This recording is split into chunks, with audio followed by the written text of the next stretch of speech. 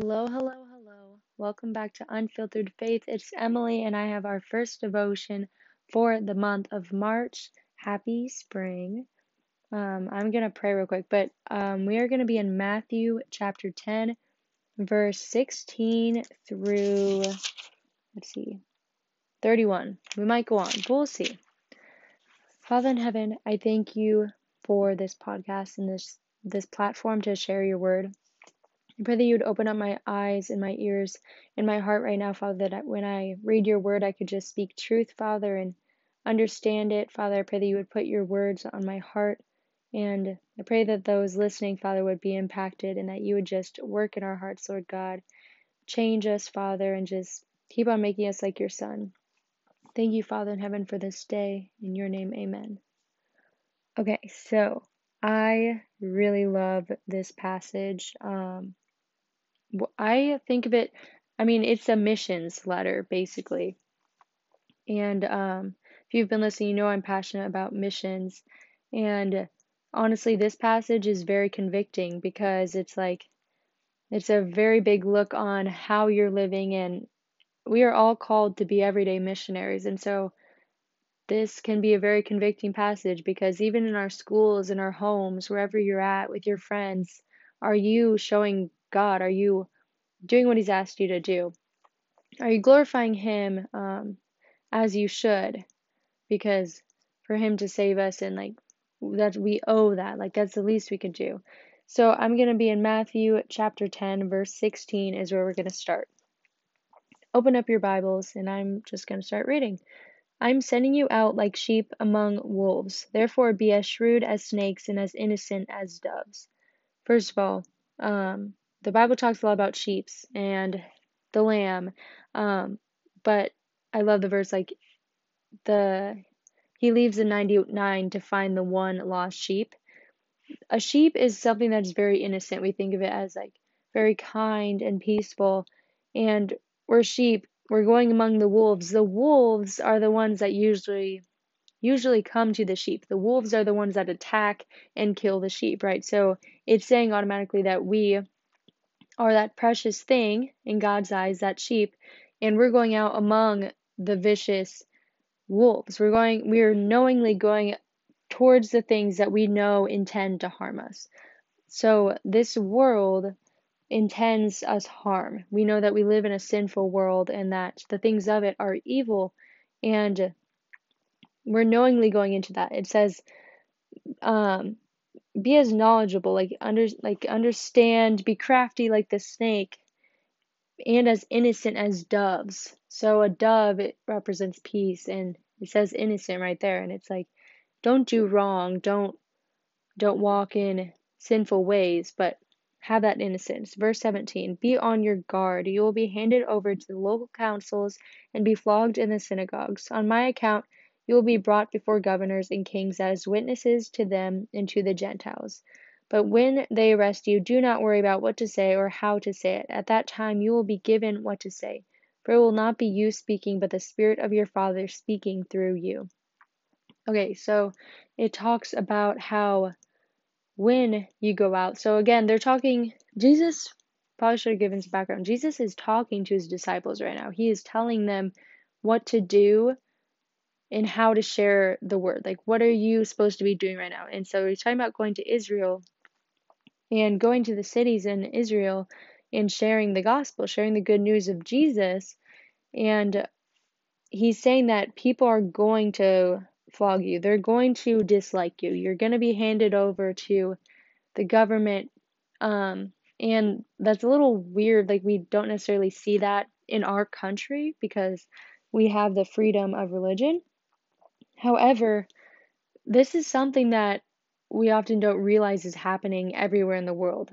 Other countries are not like our country. They are persecuted, like literally they are brought to the government, they are brought to in the military, they are tortured, they are beaten, they are killed for their faith. They are brought to the high authorities because they are professing and talking about Jesus. And so this is still a real thing today. Oftentimes we overlook that, but this is going on still today. And also in America, Um, it's prevalent in, I think, just our society as a whole. Our society rejects the truth and love of Jesus. We see it, we often twist it to make it look one way, or people just disregard it altogether. They think it's crazy, they think it's ridiculous. And that right there is a sense of that's basically the same thing because it's a whole society, it's a whole generation denying God the Father, it's denying Christ. And that right there will, like, that is an attack against Christians and our Father. And I love how it says, do not worry about what you will say. Oftentimes, like in your own life, when you are with non-believers or when you are with people who are even like persecuting you or talking badly about your faith, you might start to feel nervous. Like you're like, oh my goodness, what do I say? I'm supposed to be defending my father right now, but like I'm just surrounded. It says, do not worry about what to say because the Holy Spirit is going to work through you and the Father is going to speak through you. That's really great promise to remember and look back on. Verse 21, brother will betray brother to death, and a father his child. Children will rebel against their parents and have them put to death. You will be hated by everyone because of me, but the one who stands firm to the end will be saved. So, obviously, this is talking about some crazy things that are going on. Like, families are going to betray each other, children are going to betray their parents, and to the point of death. And then it's saying that you're going to be hated by everyone because of me. Now, I feel like also in our society, we work so hard to be accepted by everyone. We work so hard to be liked. Like that is our goal. Like we don't like when people don't like us. Like that's understandable, right? But it says that we're going to be hated because of him. And notice also that it says because of him. It doesn't say you're going to be hated because of your characteristics or because you have an issue with anger or because you're mean or something. No, it says you're going to be hated because of him. You, when you know him, you begin to walk in love and truth. And people don't like that. The world does not like that. We know that. And so that's another life check. If you are walking in life, and it's not a bad thing for people to like you. Don't get me wrong. It's not a bad thing for people to love you. But if everybody is, if you're so agreeable, if everybody is loving on you and everybody is like, they believe all things, they are good with all things, they are agreeable, then are you truly walking in love and in truth? Because it says that you're going to be hated because we know that this world is not connected with Jesus. This world disowned Jesus. And so if the world loves us, then what does that say about what we love? Because we're not supposed to agree with this world. We're not supposed to agree with the things of it or the people that are still living in it. And so it's a good life check. Like, are you too agreeable with this world to the point that you begin to deny Christ and the things that he stands for? Okay, where is that? You'll be saved. If you stand firm to the end, you will be saved. Things that tells you things are going to get hard, things are going to get challenging, especially as we get older and face this more, but you will be saved. Like, hold strong. Verse 23, when you are persecuted in one place, flee to another. Truly I tell you, you will not finish going through the towns of Israel before the Son of Man comes. This was a highly debated verse just because people didn't know if this meant like before he returns in flesh, but there was in 70 AD, so after his death and after Jesus' death, there was a fight in Israel, a battle, and it was worse than, um, oh man, what's the name of the battle with Gomorrah? That battle, and that's what a lot of people believe that this was referencing because it was very true that before you finish going through the towns, the Son of Man was going to come. That means like the judgment did fall on that town because that town was attacked. Israel was attacked. It was an awful battle. It was the Romans? You should look it up. I cannot remember the names of it right now, but that's what that reference is. Verse 24, the student is not above the teacher, nor a servant above his master. It is enough for students to be like their teachers and servants like their masters. If instead the house has been called Beelzebul, how much more the members of his household? Okay, so first of all, talking about students becoming like your teacher. Christ, God, our Father, they are our teachers. We are to be Christ-like. And so that is like our goal. Like we want to be as Christ-like as we can and walk like them. We're learning, but it mentions Beelzebul. That's the devil. That's the name that they gave the devil. And it says, if the head of the house has been called the devil, then how much more its members of that household. So that also is just like the things that you follow in this world. Like if you're following like this thing that you know is evil and it's run by the devil, like, and you're a member of that, you're giving into that, you're listening to those things, you're a member of that, and therefore, like, what are you going to be called? Because the things that you follow have an impact on you. Those things you follow influence you, and so it's not like you're just over here and yeah, you follow this and that and all of these idols or all of these worldly things, but those all trickle down and become a part of the members. So, what are you giving your attention to in this life? Verse 26, so do not be afraid of them, for there is nothing concealed that will not be disclosed, or hidden that will not be made known. This is huge. God sees all things, He knows all things, and there will be a day of judgment. And it's reassuring. It's also scary, though, because it's like when you hold on to secret sins, when you hold on and you can't find repentance, you can't find confession. Confession and repentance are so important. And when you hold on to your sins and hold them secret, one, God knows. He already knows. But it's often that we hold on to our sins because we're so ashamed or so scared of them that we keep on holding them tighter. But that's not what the Bible says to do. Confess and repent of those sins and you will be forgiven. So nothing concealed, nothing that you're trying to keep secret will stay secret. It will be revealed. Verse 27, what I tell you in the dark, speak in the daylight. What is whispered to your ear, proclaim from the roofs. Do not be afraid of those who kill the body, but cannot kill the soul. These next few verses are some of my favorite.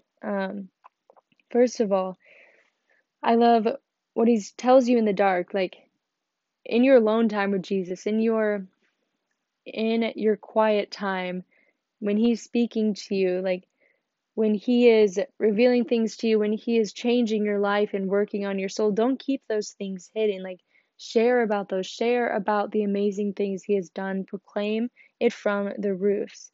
And do not be afraid of those who kill the body but cannot kill the soul. Rather be afraid of the one who can destroy both soul and body in hell. Verse 28 is so good. I love this verse because it talks about we're often so scared of death, right? Like we're scared of injuring ourselves, we're scared of being wounded, all of that.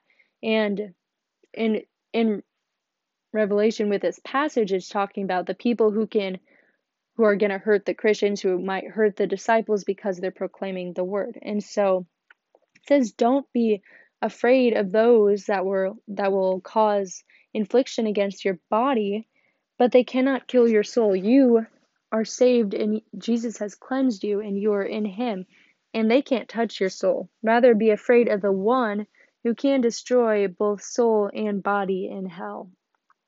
So if you become to value security or safety so much to the point that you are putting out the flame of the gospel, to the point that you are so scared to share it just because, one, your body might become inflicted with wounds or something, or your status or your friend group, those social aspects, your outward appearance, for the sake of those, if you're so worried about those that you are quieting the gospel, then you should be concerned, because that's a matter not just of your body, but it's of your soul. And in the end, your soul is the most important.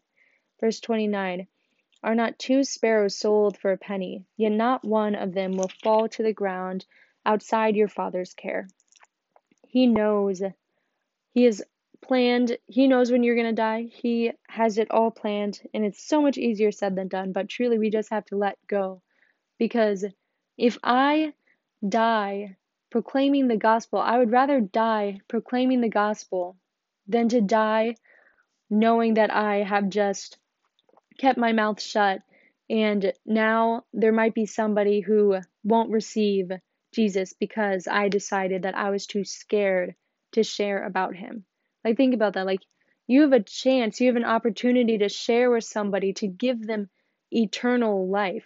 Like, Jesus, it's not us that gives it. Let me clarify. It's Jesus, but sharing can be that seed. You can plant that in someone's heart, and he's going to let it grow. And so, like, why are we so scared? Why are we so ashamed of our faith and our hope in Jesus to the point that we might be jeopardizing somebody else's eternity?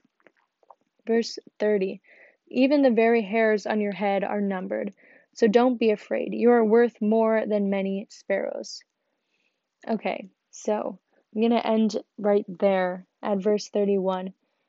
Your hairs are numbered. You are important. God knows you in and out. He knows everything. And so he does care for you. He's going to be watching out for you. He's going to be taking care of you. Don't be afraid. You are worth than many sparrows. It talks about how he knows when each and every sparrow will fall to the ground. And it references that they're worth basically nothing, but you, fearfully and wonderfully made, you are crafted wonderfully. And if he cares so much for the sparrows, how much more does he care for you? So this is the devotion, the first one of the month. I hope that you learned something. And we are talking about gospel suffering, also, might I add. And so we're going to be looking at one. Today was about the disciples and how they're going to go through trials. They're going to go through sufferings, but truly it's all for the glory of his name.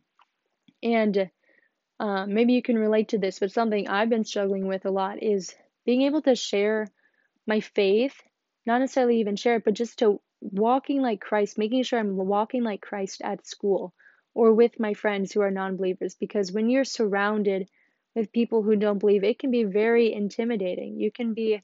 You feel shut down because you don't want to offend somebody, or you just feel like you already know they're going to disagree or hate on you, or you might even fear disownment. But truly, that's not what Christ has called us to do. He says you're going to be hated, and we don't like that word. We don't like people not liking us, but in the end, it's all worth it. It's for his glory, and if it can glorify his name, then it is absolutely worth it. I want to try my best, and I want to do absolutely anything that I can do. I don't want to hold back, because if there's even a chance I could plant a seed in someone, it is worth it. So, hope that's encouraging to you. And send your prayer requests to @PrairieFCA on Instagram if you have any. And if you have questions, if you have requests for the podcast, if you want me to talk about something, if you want Reagan and I, anything. But yeah, I hope you had a great week, and I hope you have a great rest of your week. And see you next week.